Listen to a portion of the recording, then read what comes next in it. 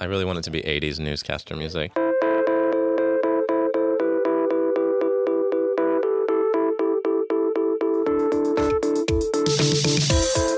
This show is not allied with any sect, denomination, political entity, organization, or institution, does not engage in any controversy, neither endorses nor opposes any cause. Neither do we.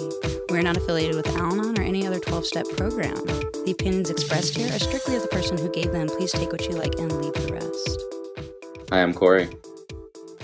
Hi, Corey. Hi, I'm Claire. Hi, Claire. And this is Crosstalk. Oh, man. Wow. How you doing? We're back again. We're back again. It's very exciting. I'm going to struggle to get current, so I'm going to need you to get current first for me so that I can be inspired by your currency. It's a very high, what are those terms that you know because you're a businessman? A high Bar? It's exchange rate? I don't know. My currency's high. Currency thing. It's up there.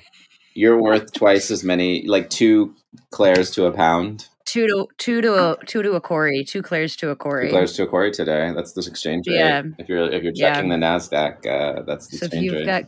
If you've got Claire currency, you're good to go. You should go to Coreyland. And it's like Guadalajara down here. No offense to our listeners in Guadalajara, but your dollar goes a long way in Guadalajara.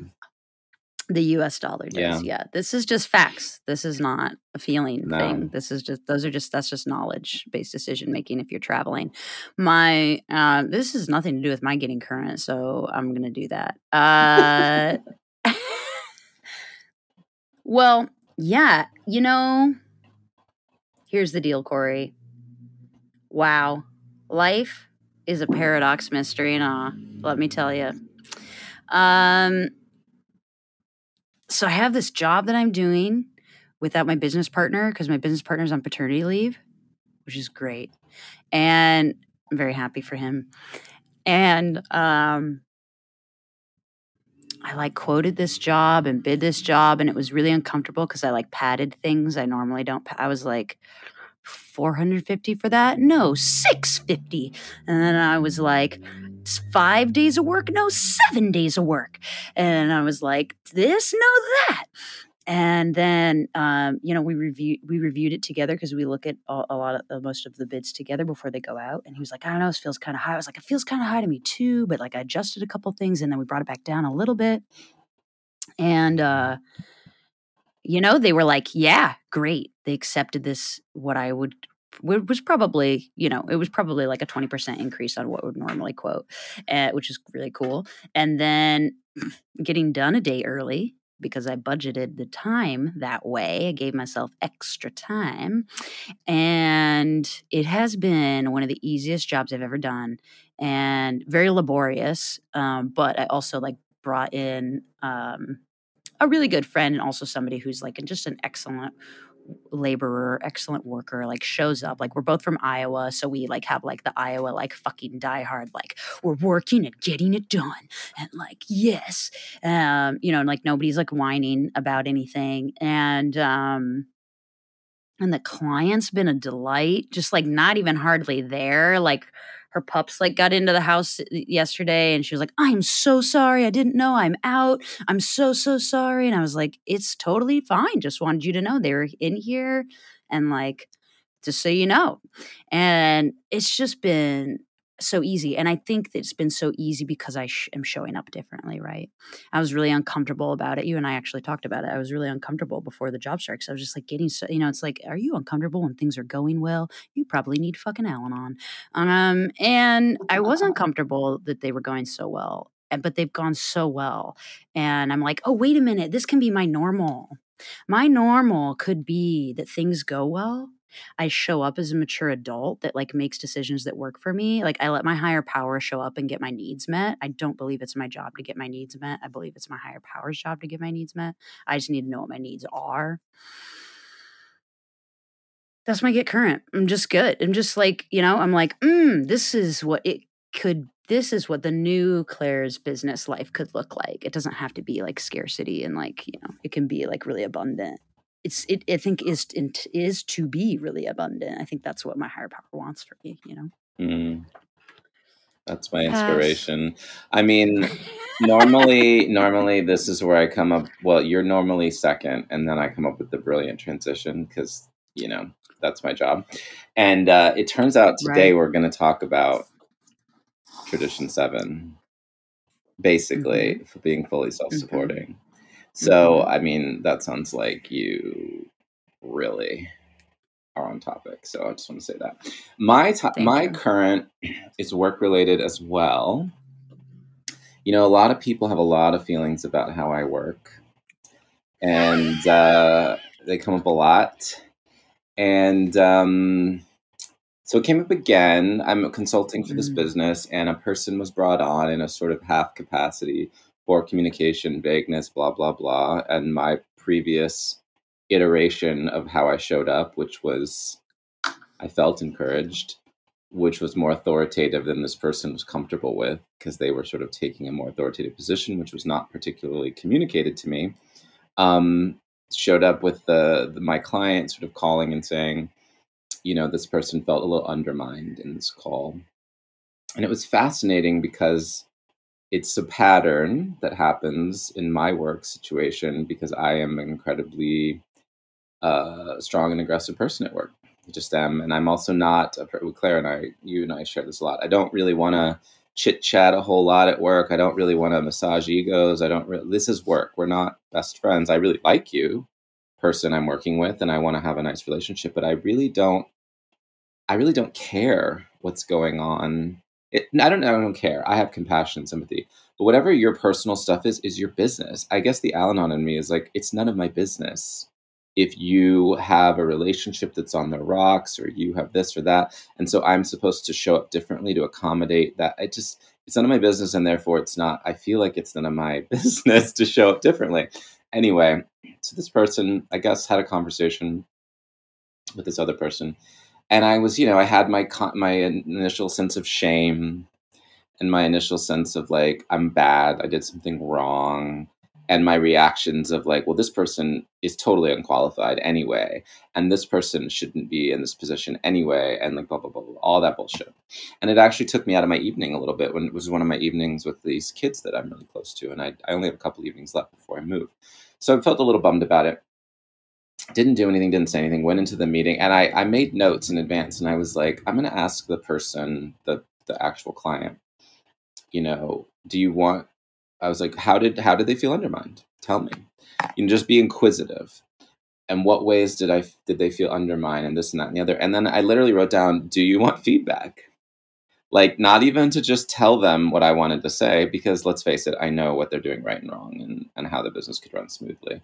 But, asked them if they wanted feedback, and they said yes. And I was like, well, here's how it really went. Actually, I sat quietly on this call for 30 minutes while these two people argued. And then I got out a whiteboard and was like, dude, let's work through this.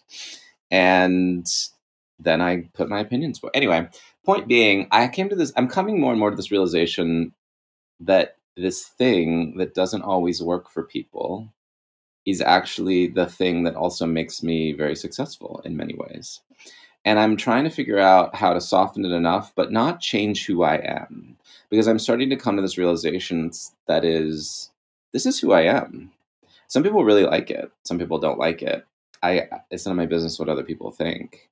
Now, I don't want it to limit my ability to achieve my goals. And so the ways in which it might get in my way is my side of the street. But I did an audit of that. I'm like, I didn't undermine that person. That person is starting a new position. They're getting vague direction from a very vague, directionless manager. They're feeling insecure about their place in the position. I'm a consultant. I don't work for the company. If they're threatened by me, I didn't threaten them.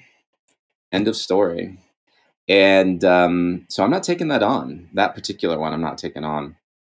And I asked for some other feedback from some other people, and I was like, okay, one of those, maybe I didn't need to say this, or maybe I could soften this or that. But, I was being asked to kind of soften my tone with this person, or like be more polite, like chatty. It's not chatty, but like be more like, thanks so much, really great work, like stuff like that. And I'm not that kind of person, but I'm also a consultant. That's what I'm being paid to do, is show up the way my client asks me to. So I'm like, okay, here you go. Next meeting, how would you like to set the agenda? I'm not going to take over. I'm not going to be, that was previously what I was there to do. And no one told me how to change, but now I've gotten the direction. So I'm going to do next indicated action. But anyway, the point is the recovery for me was A, being inquisitive, and B, really not taking on other people's shit anymore. I'm really sick of everybody else's shit making me feel bad about myself, which is my job. That's my job. Anyway, so seeing my own side of the street. However, I do this work so that I can be fully self-sustaining, declining outside contributions. And I am. And you know what, Claire? That's our topic today. No. Yes. I just thought you were going to talk for another hour. Listen, sometimes you go on and I have nothing to say. So the folks at home are desperate for more Corey, and so I'm giving it to them. But we have a guest today, and her name is Devana. Hi, Devana. Hi. Welcome. Thank you. I'll try not to blow your ears out again with my. I'll laugh off to this. Offside laugh. Ha ha. Claire's laughter is one of the best things about them, and it's also the worst thing about having a podcast because it's so loud. Oh my goodness! It's lovely. Welcome. You're in good company. Oh yeah, Devana's a good laugher too. Yeah. Well, Devana's a fellow that I've been calling for a couple of years and really enjoyed hearing. I think I've heard you in rooms for years and years, probably, but I'm so excited that 45 years today. 45 years, yeah, when we were 12. I was like, damn, you look so good. I was like, for real? Also, Al-Anon years are like dog years. It's like 10 years for every year. You know what? And it is 10 years. It is 10 years. Yeah. So probably about that long. I mean, you're a little longer than me. Well, we're gonna have you lead on this topic, and then we're gonna crosstalk it. Ooh. But I've always How would wanted. you like your time for your 10-minute lead in? 5, 3, and 2. Amazing. Well, are you ready? Yeah. Bring it. I'm not going to be cordial or nice or try and maintain your feelings. I'm just going to get right to it, because in honor of that's Corey's how we do it. Style. That's how we do it here. Okay, 5, 3, 2, you said. Okay, whenever you're ready. Okay, hi. My name is Devana. Grateful member of this fellowship, and I'm really honored to be here today. There's so many victories just in the two things that have already happened. Someone reaching out, responding, and saying yes. It's already like in the Al-Anon win situation. That wasn't always the case for me. There was times people were asking me to be of service and I could not show up. I was too much. Already being in the rooms, I was still in my disease. So that's when I know that feeling of like this effortlessness. And I love those words of you guys were talking about soften and easy. And for me also, it feels like less effort is like really this program for me. I'm going to say a little bit about what it was like. I come from addiction, dysfunction. No one was drinking in my home, and I was raised in my mother's home, but my dad was drinking, but I didn't live with him, and I didn't see him from age. He left when I was 2, and I didn't see him again until I was 9.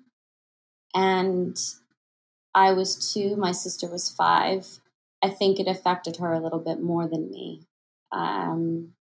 That's just my feeling on that. She is an addict, and she's been an addict since she was 13. But she is 3 years sober and recovery after 25 5 years of using. So miracles, real miracles. And, but what it was like was I knew something, it was very controlled in my mom's environment. It was small and it was controlled. You couldn't open up the cabinet with her saying, "What are you doing?" I didn't have really many friends over. We lived on 13 acres. We lived on a property, the end of a dirt road, but we did live in a trailer home. And it was the concept that the house was going to get built. And that house had never got built. But it was always something on someone can't come over, the house isn't ready, it's raining outside, it's too hot. Mark, which is my stepdad at the time, he's going to have, it was always something that kept it really controlled and no one coming over.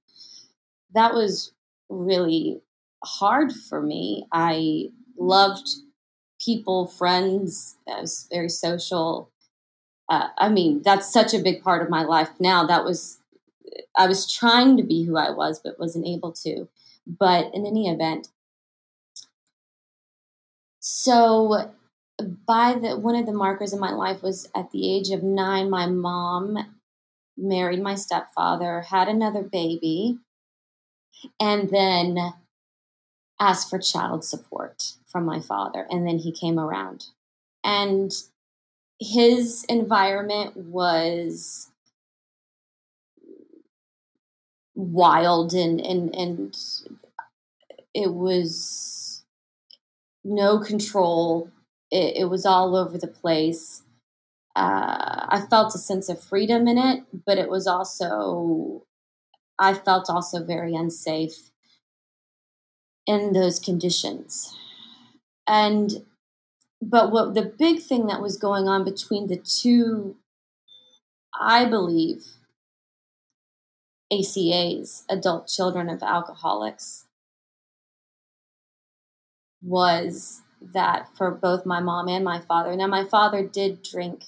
He always had a beer, and when he picked us up, he probably would have a couple. He never got, he drank. And then when I'm skipping to this, but when I was 16, we had a keg party. That was the thing. And he got arrested. He went out to the corner store and to buy, I think, cigarettes, and he got arrested. And that was it. He never drank again. Oh, thank you. And he never drank again. I believe it transferred to other things, but that's none of my business. So what I really felt was this deep sense of loneliness. I always felt that. I always felt like nothing was explained. The control was very stifling, and also my parents. My mom was 17 when she had my sister, so she was 19 when she had me, and my dad was 23 when he had me. So it was really kids having kids, and when the custody happened and we started going every other weekend to see him, it was really this sort of battle between them. It was like, your mom is this and he's this. And it was just like, I felt, well, who do you trust? Like, I have this person that raised me, but now he's saying that she's a control freak and a lot of other words but anyway, and that kind of felt true because I had the feeling of it. But then she would say he's this, that, and the other, and money, and da da da da. And so I was like, who do I trust? Really a deep sense of not trusting anybody. And my sister at that point, when I was 12 or, she was deep, she was in, and there was rage and violence with her. And so I didn't trust her either. So I really came out into the world with no trust. And a lot of, even though there was a lot of victim mentality, it was like, we are a victim of our circumstance. We know we live in this condition. We can't have what that person has. Until we get this, will we be happy? And there was a little bit of that was the echo of my dad. I'm a victim. I'm paying child support on 3 different kids. I can't even buy myself a thing it's like, so he's a victim of this. And the reason and that's just a big landscape of that. So I walked into rooms 10 years ago, and although I did a geographical, I'm from Tomball, Texas. And even though I moved and I knew something was wrong, even after being in the rooms, and it still gets me, is that I feel like I'm a victim of circumstance, a victim of my circumstance. So I'm going to bring up tradition 7, which is every group ought to be fully self-supporting, declining outside contributions. And when I look at that, that is, we have the resources to be able to survive without outside assistance. And that is meeting one's needs by one's own efforts. And that can also be through higher power. But that really talks to me that you can meet your own need with your own effort. And you're not a victim to this, to whatever you think of this. If you want more compassion, bring that in. Fun, romance, creativity, hobbies, all these things. Money. When I used to look at tradition 7, up until just recently, actually, I thought to me that equated money. But nowhere in that sentence does it say money. Nowhere. But that's how my mind works. Oh, money here, money there. But it is self-supporting, full self, joy. If you want to dance, if you want to laugh more, it can be up to you. It is your own thing that you can support yourself. And that's been a big journey for me. Is one of my mentors, my main mentor, she says, if you're bored, you're boring.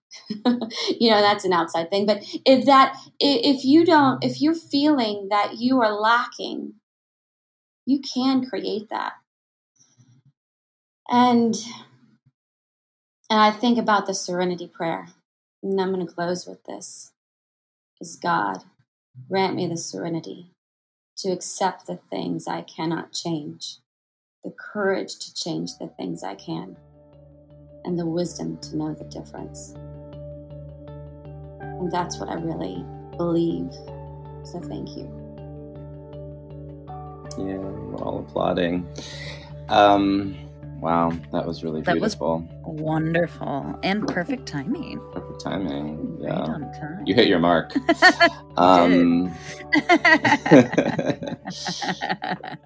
I love that you really summed it up, but you were really going there, and it's true. I think people think of tradition 7 as a money thing, and you're right. It can be self-sustaining in any capacity that you want. And I think most of it, I mean, my parents definitely felt they were a victim. I married someone who felt they were a victim. Mm-hmm. And I wanted to solve that victimhood. But the reality is it's we can generate anything for ourselves, really. And it's interesting because this is one where I feel, and I want to ask you about this. This is one where I feel there is a lot of responsibility on the self as opposed to the higher power. I mean, I guess it could be praying for joy. Mm-hmm. Or asking your higher power for joy as opposed to generating joy. But I'm curious how you think about your role in tradition 7 versus higher power. I'm glad you brought that up because it's something I thought about when I was meditating on this, and I also felt like it's also my responsibility if I don't have a relationship to my higher power. And so where that comes in, because people go, I don't know, I have no spiritual connection. Well, are you talking to your higher power? Are you turning it over? Are you letting go, letting God? Are you? So I guess it is up to me to have a relationship, and then the things I'm turning over to turn them over, which probably would be everything. Claire, how do you think about it? I mean, so similarly, and I was just like head bobbing. I was just like, oh, yes. Yeah, it's really interesting. Like, for a while, I don't know, at least like a few years now, but I too, for a long time, thought, oh yeah, like because it's also seventh tradition is associated with the basket being passed, right? So it's like that's really there, like the physical representation, the visual physical representation of what the seventh tradition is, and that happens at every meeting. We don't talk about every tradition at every meeting, True. but you do at every single meeting hear about the seventh tradition at the time of which we are being self-supporting, paying our rent, really. But it's like all of the service positions are about the seventh tradition is how I think about it in a program space, right? Like, I don't know, for me, what any kind of concepts of service or traditions or my steps, like I love like applying everything to the rooms first, to like program first, to a meeting first, because it's such a little microcosm of like what the real world is. And then I take that outside of that. So it's like, oh yeah, like all of the service positions is the group being fully self-supporting, right? Like we're not like, we don't have somebody come in and like cater our brunch, like people bring in food, like that are in the meeting. Like we don't have like we're not like using somebody to come in and time for us. Like why isn't there anybody timing for us? How are we going to know when our time is up? Like no, like we're doing it. Like we show up and we do it. And in exactly, in the same way of what you were saying, it's like everything in my life, I get to be fully self-supporting, declining outside contributions. I think in the sense of like, when I check that, I'm like, am I doing this? Am I seeking this thing from a place of victimhood? Am I seeking this thing from a place of like, need to get mine, or somebody has it better than me, or like, when's mine gonna come? Like, because I can ask for help. There's such a difference between like asking for help and being self-supporting, which is has been really difficult for me to like delineate, because I also wasn't taught to ask for help at all, which is hilarious. But I have a really similar, it's so fascinating. We had a farm growing up, and the original house on the farm, like the guy that was renting it, we didn't live on the farm. We had a farm, like a recreational farm, like an hour outside of Des Moines where I grew up. And this is about this tradition, I promise. And so, and the guy like lit the gas stove and like blew up the house basically. So it was gone. And so then we were going to build a new house on the property. And I think they sold that when I was like, I'm 35 now. I think they sold it maybe when I was like 25. And they bought the farm when I was like a child, like a 5-year-old or something. So the house never got built. It was always they poured the foundation for this house, and that was it. And like literally like 20 years, no house ever got built.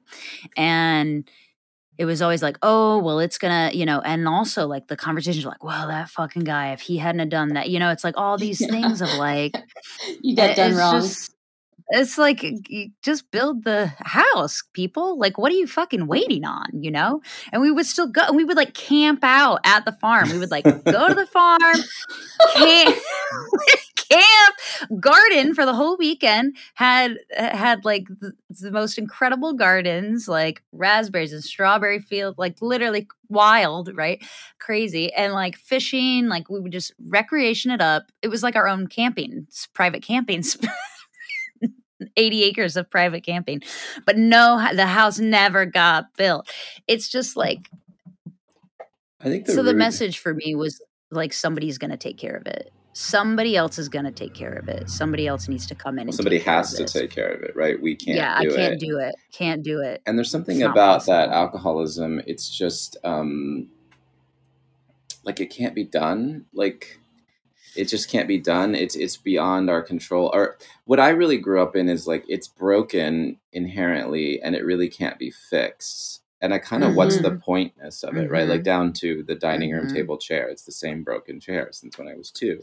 Like they can't, like what would we do about I don't know how to do with it. Like I don't like this. My dad would be constantly like, I don't like this chair. I don't like the way it's positioned. I want a couch. Like my dad's been saying this for a decade. I want a couch. And then when I try to help him buy a couch, he's like, oh, it won't fit and this and that. All the reasons why things can't work. And it's just fascinating. The obstacles that are put in the way there. I'm curious to hear from some of your past, you know, maybe a poignant moment where you felt when reflecting back, like where your mom or your dad, you're very clear that they were unwilling, unable, what have you, to help themselves.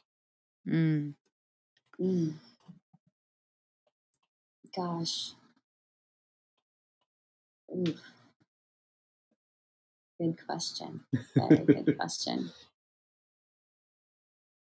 You know, we sometimes are in program and we're like, wow, that moment, like that's the thing. When I think about my parents like getting in a fight and my dad punched a hole in a wall and then my mother like grabbed the VCR case and like she was like, I can punch a hole in the wall too, and punch a hole in the wall. And then they patched it and then they never painted it for like 15 years. There was always a white spot. Yeah. It's just like, that's what happens. That is so funny to me. That story is so funny to me. It's horrible. It's horrible. But today I'm just like, yeah, that's fucking alcoholism, isn't it? That really is. That just sums it up. I punched a hole in the wall. And my mom was, they were both drunk. I can do it too. How dare you? I can do it too. How dare I can do it too. And then, we patched. Ruin our shit too. I think it was patched within 4 days or the next day. And never painted. That's good. Never painted ever, ever, ever again until the house got painted. Another one of those, mark that on that, one of those stories of it never being done, right? It is something. You know, there were moments I felt that she was powerless, but there was one moment that's a little imprinted in my brain. My memory is that she was trying to control my sister and then her husband, and at that time she started to get back pain, and then she started taking pain pills. So she had an addiction to that for a while. But she was on the ground crawling and asking him for help, and he walked past her and said, "Quit faking this," or something. And I just felt like that need for take care of me, that need save me, someone save me. I am a victim. Please help. I felt like it. It just felt like the look of being a victim 101. Like if you opened it up, that's the look of like, I can't help myself. And I think that was the moment when I thought, because I had bought into it for a really long time. And I think that was when I was about 16. I was like, this doesn't, well, first of all, someone walking past someone, even if they were pretending they were in pain, was a little, I I see now abusive. But I thought there's something wrong with all this, and how a woman that can take care of other people seemingly is in this position. Mm. So how did it get to that? And how did it get to that? Like, so where did she put other people's in front of herself to get to this point where she was now using and in compulsive behavior, but now she's in this scenario, and that to me is the disease, and it was something that has been going on for a long time. I feel like in her life, but I think the root of this that you're getting at, well, it's the root for me of all this stuff, all of Al-Anon really, this actually hits to the heart of it, is that it's somebody else's responsibility to take care of me. And the root to me of codependency is I can't live without this person, this thing, this place, what have you, because my external well-being, my well-being is externalized. It has to come from somewhere else. And to me, that's the heart of the program in many, many ways. And my favorite takeaway, like, I love my partner so much, but I don't need them to survive or even technically to be happy. I would make myself happy, and that's such a weird feeling coming from 40 30 years of codependency. And so I think you're really getting to almost to the root of everything in a weird way here. And we were taught, I guess because they weren't parented, we weren't parented in the way. We were taught that we that it was going to be an outside job. Yeah. And so much of it, even the illusion of, and I don't know how you feel about this, Claire, but even the illusion of the house then we were gonna be happy in there, or totally. So even that was gonna save the dynamic, or which is just fantasy and delusion, and delusion. Yeah. That's sort of where you get into money, and I'm curious to talk about money for a minute, because I do think a lot of people think of this as a money tradition, and and money's a big part of our program, actually, in a way that we don't think about, but it is in there. And I'm curious, like, what your parents' relationship to money was. You're sort of alluding to it, and what your relationship to more importantly, what your relationship to money was coming out of that dynamic. Lack thinking, deprivation, those things I didn't really understand until recently, that even though I had done this and done that, and I sometimes would still feel like I'm completely in lack. And that, and if there was no money in the bank or a lot of money in the bank, it felt like still I feel deprived. And now money felt like there was not a system to it. There was not a structure. Growing up, my stepfather was in construction, and he would finish a job and get, maybe it was like $5,000 or whatever it was, and pay the crew, and then it always felt like no matter if there was a big check coming in or nothing, it was the same way we lived. We still were without. We still didn't buy. We still didn't fill up the fridge with food. It was, you can have one snack. Don't do anything more.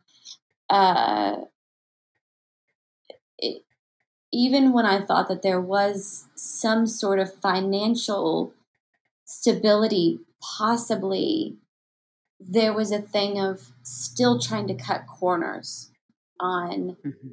say you're underage, so we get a little discount. It was. Mhm. I'm gonna out them, and is like, and get her. We'll buy one Coke, and we'll all drink it, and we'll just ask for refills. Mhm. Why? And that sort of feeling of there's not enough to go around. There's not enough to go around. And sometimes I wanted a Coke, and I didn't say I wanted a Coke. Because I was like, well, just the wheeling and the dealing of it all. It felt so complicated. Money felt complicated. It didn't feel like an easy thing that came in through your effort, your Mhm. work, your trade. Mhm. It something that you worked a week for, you got paid, and now you're going to be taken care of. And there was absolutely no spirituality. Mm. And I'll say definitely with that. And so there was just never felt secure. And I bring that up because I've had people that really love me in my life that tell me, Devonna, you are supported. You are okay. Things are going to work out. And that's hard. Sometimes it's gotten a lot easier. I've gotten a lot easier. And there's some unknowns for my life right now. And if this would have happened to me 10 years ago, I don't know where I would be. I definitely know that. I do not know where I would be. And to have faith and feel that I'm supported, and because that sense of that everything's going to be okay, it didn't feel that way. Even, like I said, if money was coming in or money was not there, it always felt the same way. It always felt like we're in lack. We can't enjoy the full experience. Mhm. If that makes sense. Mhm. I especially love the idea of applying Easy Does It to money. I think it's a thing, an area that most people hold out. Even in program, Yes, I hear they people do. holding They out till do. the very end, if ever, Yep. around Easy Does It. Like maybe because it has to come from quote unquote labor often. But I love the idea that money could be Easy Does It too. Yes. Yeah, I mean, that was my getting current, right? Yeah, I heard that. Literally, I was just like uncomfortable because that wasn't how I grew up. Like, it can't, like, no way can you just make more money, Yeah. and just say I want more money for that, and why, right? Because like I just loving everything you were saying, Devon, like around the scarcity mentality, right? Of it, That's like the no word. matter what you have, like it won't be. It's always gonna be like just not enough, Yes. And that's just something that I regularly today look at for myself because I I will just be rigorously honest because I think the only reason I wouldn't share this would be out of like concern of what other people think of me. But like I'm someone who lives technically almost paycheck to paycheck, right? Almost. And I'm like a little up moving out of that. but I don't save a lot of money. I don't. I have a car payment. I've almost paid off my car. Like, I'm like, these are just the facts, right? Like, I've paid off 2 other car payments like over the course of my life, which is very cool. I've paid off all my student loans, which is very cool. I like buy stuff I want to buy. So like That's I cool. could put that money into savings, but I don't, like I got new shoes because I want to start running again. I got new, like I buy stuff. I go on trips. I could be saving more. I really could be saving more. I wouldn't say I live with like outside of my means, pay my bills on time for the most part. Sometimes I don't. Sometimes I'm like, oh shit, I forgot to pay the phone bill. And then I go pay it. I could put it on auto pay, but I don't want to do that because that's terrifying to me because I'm like, but what if I don't have the money in my It's bank giving account? them control. I'm like, no, I need to say when, even if Yes. it's late, even Yes. if I have a late payment. Same.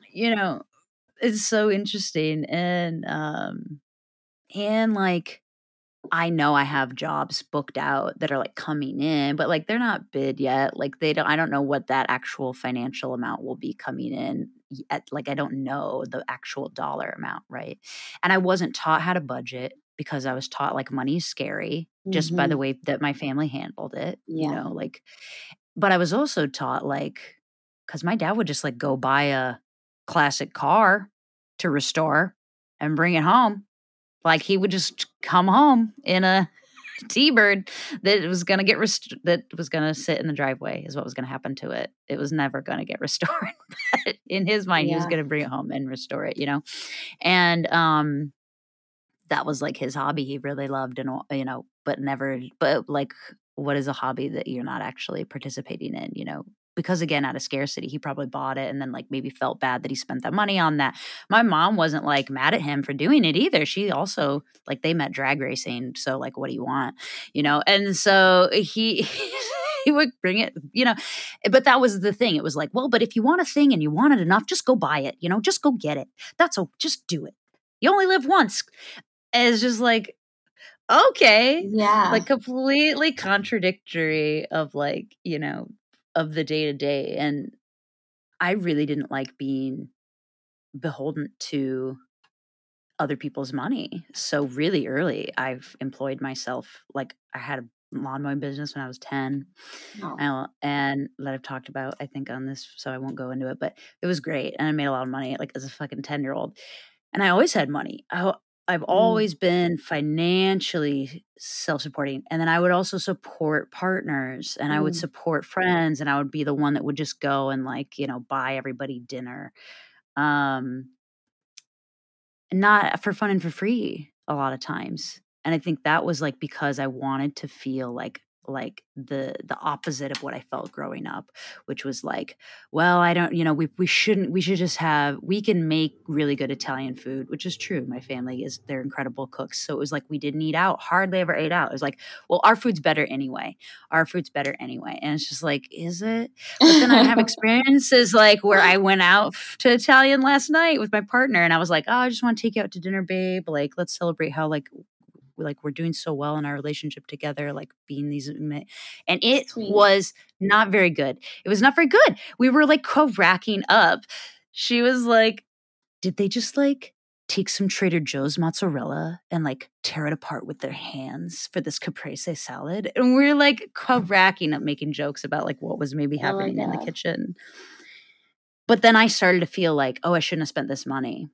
I shouldn't have spent like $80 on dinner for us tonight because like I could have just made us a better Italian meal, that is from my upbringing that like I wouldn't get the $70 back. Like I'm not like I can't earn that back. Like what is that attached to that? That's like this was the wrong choice. Yeah. Well, exactly. Well, I think if it never happened, if the house never got built, then the reality is it feels like, I mean, for that way of life, it literally was over. Like for my mother, like, yeah, my brother died and there was no recovery. Like you can't ever get over it. Yeah. It was her reality. So it was true. So to me, like you couldn't recover from loss, but money was something in our lives that that came in a lot, and then sometimes not as much. But for the most part, there was always just more money. To me, I always had the sense that you could always just go get more money. But what's fascinating, because I'm sort of different, I have a lot more money. I made a lot of money since I was really young, and yet still, the moment that the spigot turns off, I'm in the exact same place. Yeah. That you guys are talking about. Yeah. And Totally. it's like the ability to earn money, it's still there, but it's like, oh, what about right now? And I have money in the bank, and I own a house and all that, but still, it's all in. It doesn't matter, to your original point. It doesn't matter how much money you have, because there's faith that there'll never be more, or sense that there'll never be more. I had this one thought, or this one thing that came up that felt very strong to what we're talking about. Is there was, in my experience, there was no clarity around money. There was no clarity. So if there yes either was or what, there was no, we didn't talk about it, that it was almost like even if we got a check, we didn't want anyone to know, because maybe like so something like it so no I mean, they didn't say that to me. It's just the feeling that my mom kind of like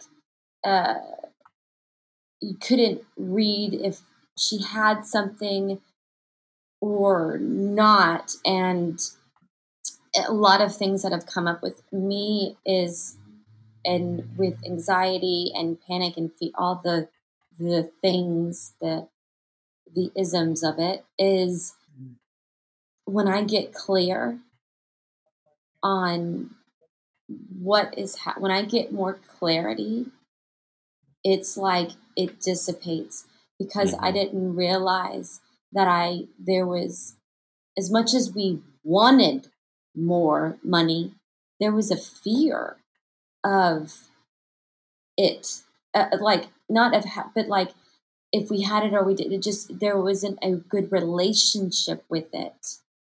It was, and now I see that it is a bit of a relationship to what you have in the bank, which you know, just like an awareness, and I hope that's making sense on that. It is. I'm hearing, what I hear is vagueness, right? Like yes, vagueness right. is such vagueness. Feels like Yes. it's going to protect you from money. Yeah. If we can stay in the Right. vagueness, Right. it's neither in the bank or not in the bank. We're in the vagueness, so we don't have to Yes. face the reality one way or the other. Yep.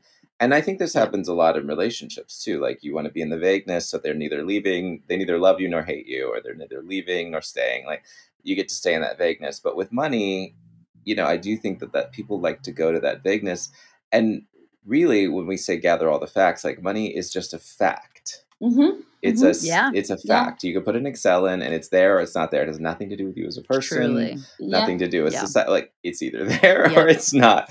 And so it's one of the few places that actually would be easiest to do fact-based thinking around, right? Like, because you could create an Excel sheet, weirdly, right? But we have all these feelings. Knowledge-based decision-making can be used literally if you want. Whereas, whereas with your relationship, it might be more nuanced. Like, are they being nice? Are they being cool? Whatever. You can. It's harder, I think, to go there for some people. But this is something that actually could be done easier, and it is something I feel like people have a harder time with, frankly, than relationships in this program. Yeah. Yes. Yeah. Definitely. I think because of possibly in alcoholism, there's a lot of not really good relationships around money, whether your dad was a gambler or he didn't earn anything, whatever it was the case, or he handled everything but that, and also because I feel that a lot of the deep root for this is shame.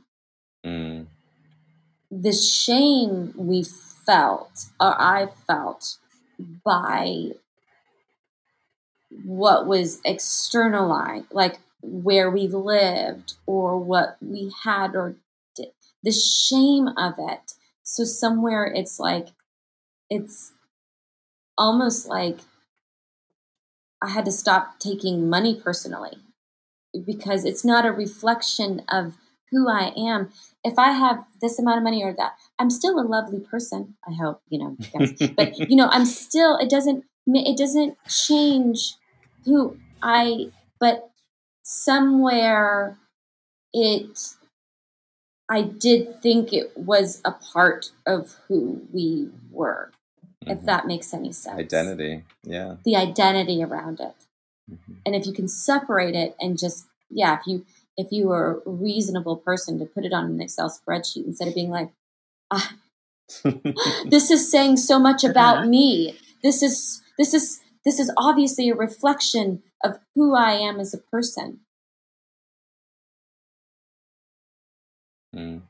Yeah, I think so. And I mean, that rings true for me. And I think also the vagueness allowed me for a long time to, if I didn't know, then I didn't have to be XYZ.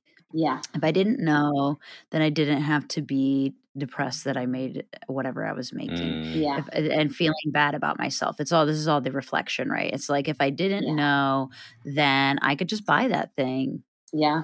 Because who's going to tell me not to? Because I can be very arrogant, smug, self-righteous, and dominating, and it's like, I didn't like breaking out of the control and scarcity around money and finances as a kid. It was like, which was part of why I worked so early. It was like, well, I don't want to fucking ask you for $20 to go to the fucking movie, because that's where I want to spend my money. So like, I'm going to go make the money, and then you can't tell me what to do with it, That's what I did.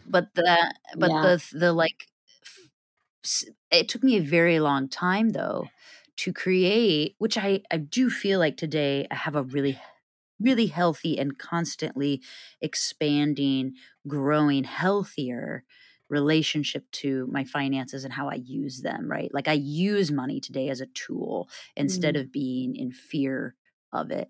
And but that fear was really like, I wasn't in, I believe if I'm in fear, I'm not in faith, and there's no faith in vagueness. There's faith in clarity, right? And our disease, like the disease of alcoholism, the disease of fill in the blank that's related to any 12-step or related to any dysfunction that we see in 12-step, because I believe they're really all the same. I do. I mean, I believe they all come down to a core same place. So like, sorry if this is offensive to anyone out there, but me as an Al-Anon, I do believe that I have the same disease as the alcoholic. I believe I have the same disease as the person in SLAW or the person in OA.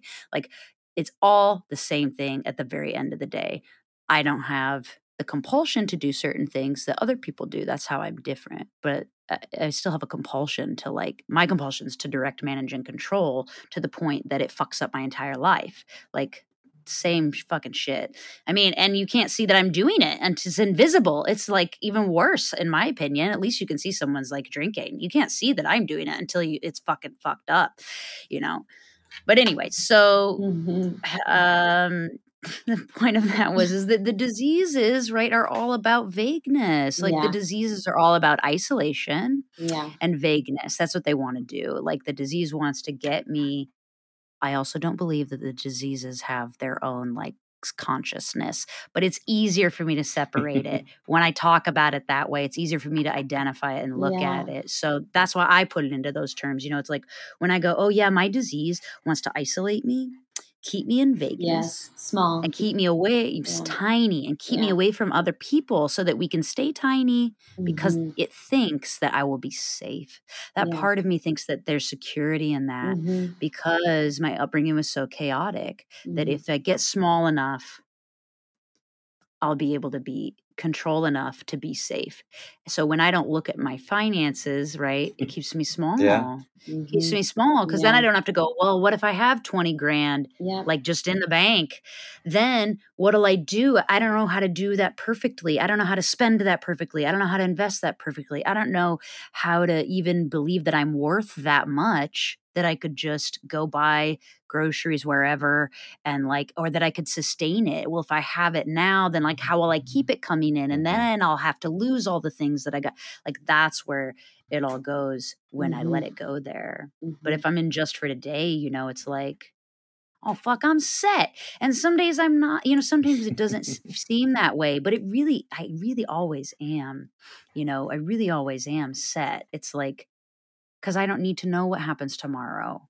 I've had many times in my life where I didn't have hardly anything in the bank, like dollars or like $50 or whatever. Yeah. And it's like, my higher power always showed up, you know. It's like the more that I get available for what my higher power is trying to do for me, the less I experience that anyway. The more I'm experiencing quoting people 30% more than I normally do. And they're like, can't wait to have you. Can't wait to pay you a bunch of money. I'm like, fucking great, you know?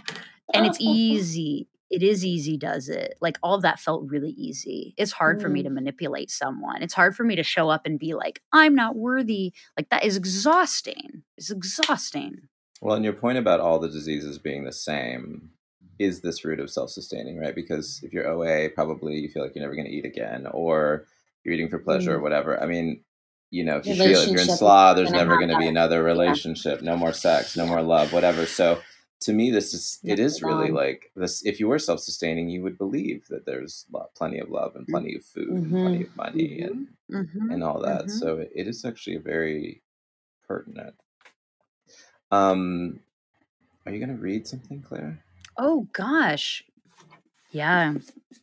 Or about that time? About that time. We are at that time. Also, I had a vote that we changed the podcast, the name of this episode to "The House Was Never Built." The house was never built. Oh my God! Yes, It's going in parenthetical. Done.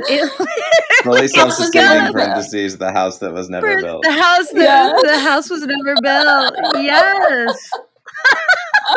Thank you. All right, that's I'm it. dying. You might have opened up my brain for all future ones. I kind of like them all having a thing in there. Yeah, it's definitely more compelling when you look at the Apple feed or I'm like, whatever. what is this about? Yeah. Devana, you've contributed, and now we're going to be fully self-sustaining of your idea. Love it. I love it. When I realize I've got some things to contribute. You do. You do. Yes. Yeah. Well, speaking of contributions, I'm going to read the 7th tradition. Full circle. Yes. This is from Path to Recovery, Al-Anon Steps, Traditions, and Concepts. This is Al-Anon approved, conference approved literature on page 193 in this edition. Tradition 7. Every group ought to be fully self-supporting, declining outside contributions. We as Al-Anon members provide the sole financial support of our Al-Anon groups. The only requirement for membership in Al-Anon is to have been affected by the disease of alcoholism in a friend or relative. The only requirement for any contributor to Al-Anon is to be a member. With sufficient membership contributions, Al-Anon will always be there for families and friends of alcoholics. This tradition, although it speaks directly to individuals and the group, in fact speaks to the entire fellowship. Little is asked of us as newcomers. We are welcomed without obligation to a group with no dues or fees. When the group treasurer passes the basket, it is explained that contributions are voluntary.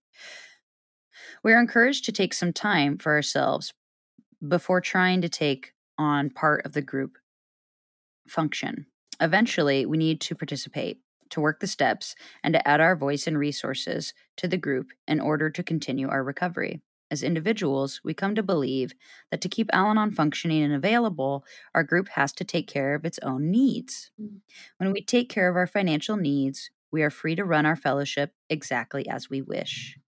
There are no benefactors who can dictate or even influence our policies by threatening to withdraw resources. There are no dues or fees, but there are financial responsibilities.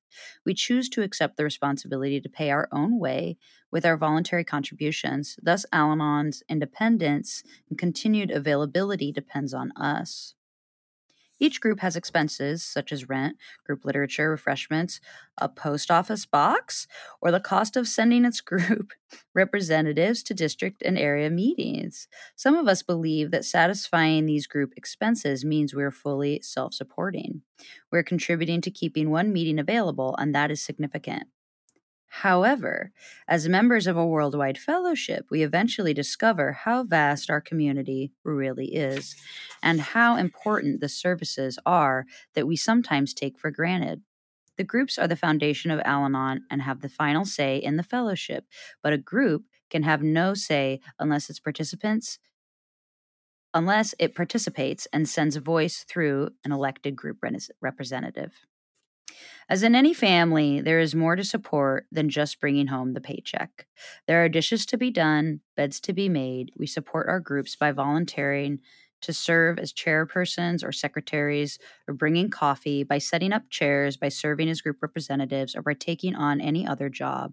We also carry the message by volunteering in our information services offices or by speaking about Al-Anon at other organizations or institutions. We sponsor other members and practice the 12 steps whenever an opportunity presents itself. If we don't have much money, there is still much we can contribute in time and energy. Groups can languish as quickly from unfilled service positions as from lack of money. Conversely, it is unhealthy for the group to let a few members do everything. The volunteers are likely to feel overwhelmed and unappreciated, while those not involved feel left out and discounted.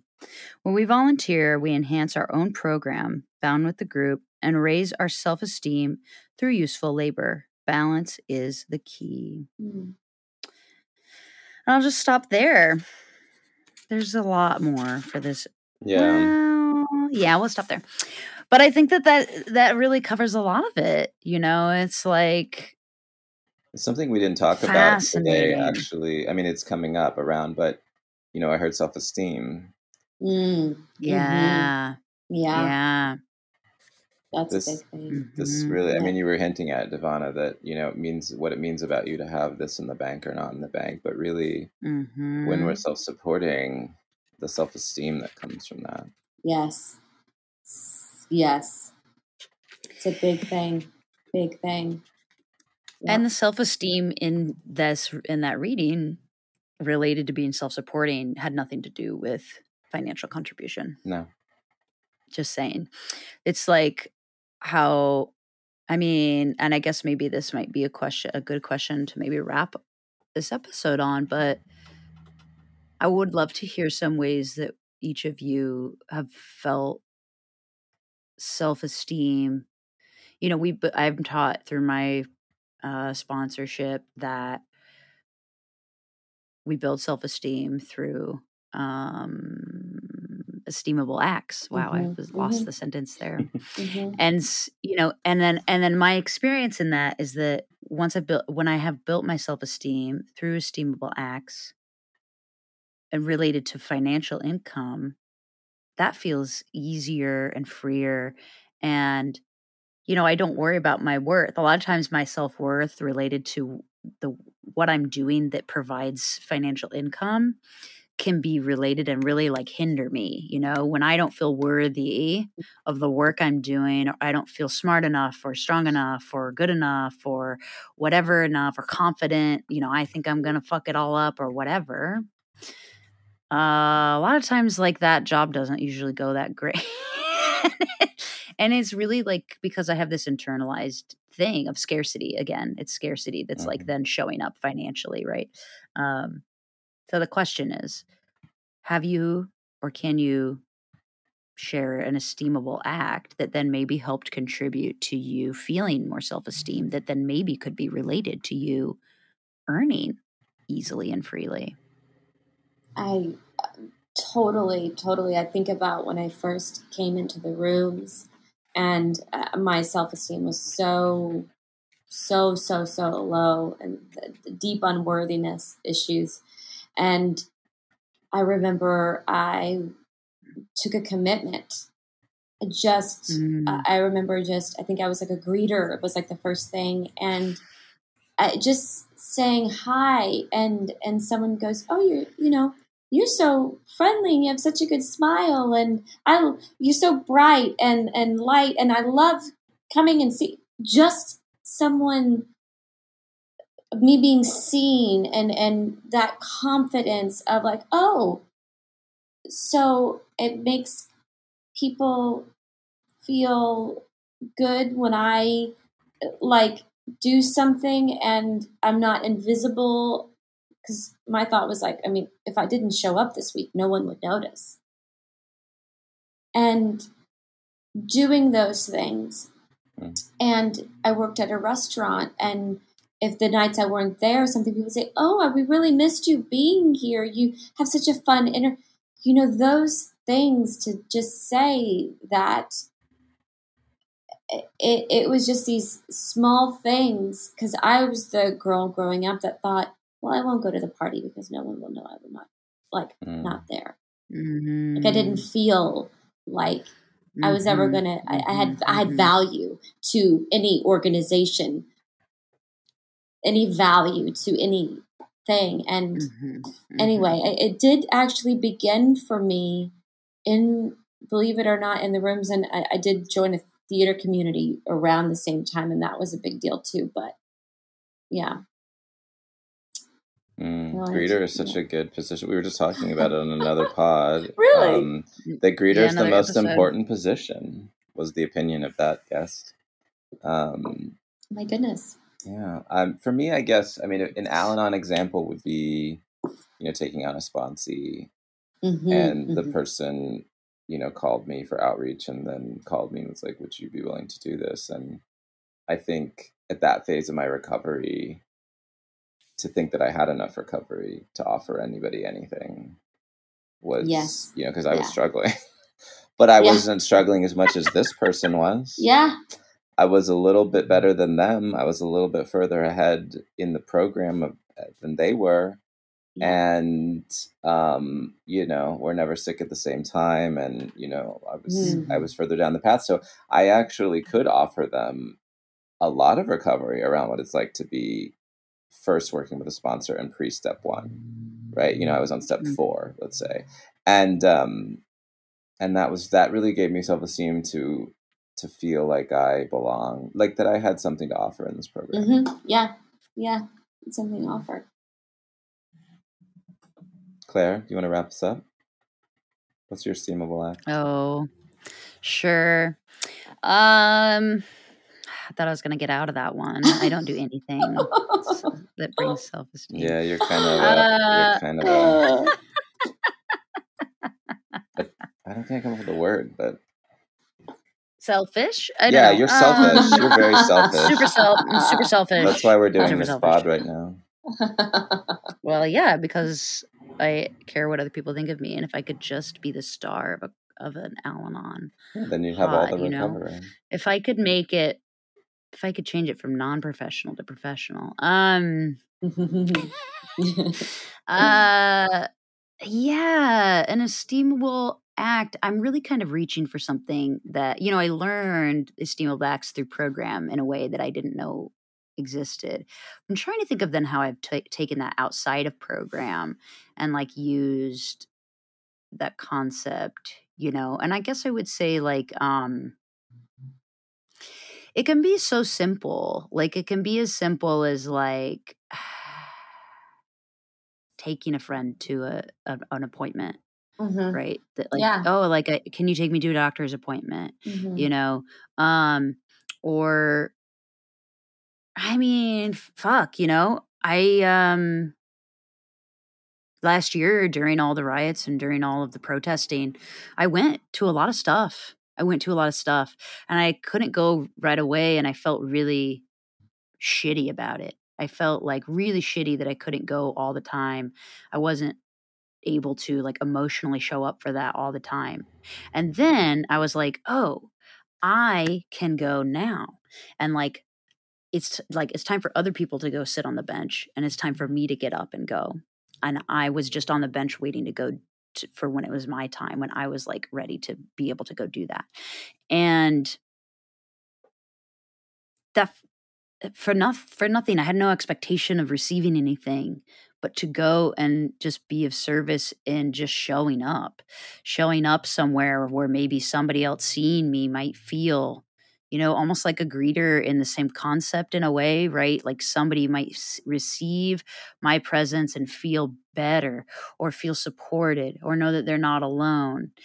That's really, I think, the end all be all of being of service. Like when we show up to be, and I try and show up and be of service at everything that I do now. Am I being of service? When I go to work, what's my job? To be of service. Like that's it. Mm-hmm. It is not my job to go earn money. It is not my job to go tell people what to do, although that is part of my job description. It isn't, but my job is just to be of service. So like when I think about that, how am I being of service? And it's like, oh, how am I being of service to my client? Oh, like I'm communicating clearly with them. I'm negotiating, like I'm being kind, like I'm being light and polite, like these are all ways that I can be of service. And it does bring esteem to me because I'm not, it's like, God, please remove me of all self-serving acts, right? Like I'm not in my will. I'm not trying to force it to be anything. Like that's when I have the most self-esteem, is when I'm just in God's grace, and then it just shows up in all my affairs. It just comes back like tenfold in all my affairs. And I don't do anything. God does it. I literally don't. Any success I have is not because I like made it happen. It's because I showed up to be of service. Truly. Wonderful. I don't know. It's that simple for me. Well, thank you so much for joining us today, Devana. Oh gosh. I've got so much out of your share. Thank you, guys. It's such a it was so great. Appreciate it was such a pleasure. Well, nice to meet you. Keep coming back. Can we can all say it together? Ready? Yes. Are we ever gonna get this? No, we're never nailing this. I know we're never nailing it. Everybody's like turned it off by this point anyway. They're like, oh, now they're gonna buff up the. This is where they blow that part. Like when I do that thing again. Yeah. All right, we're gonna do it. Okay. All right. What are we doing? Keep coming back. And you're worth it. And you're worth it. I know, we didn't tell Devana what we're doing anyway. Thanks. This podcast is produced by Claire and Corey. Original music by Austin Bunn.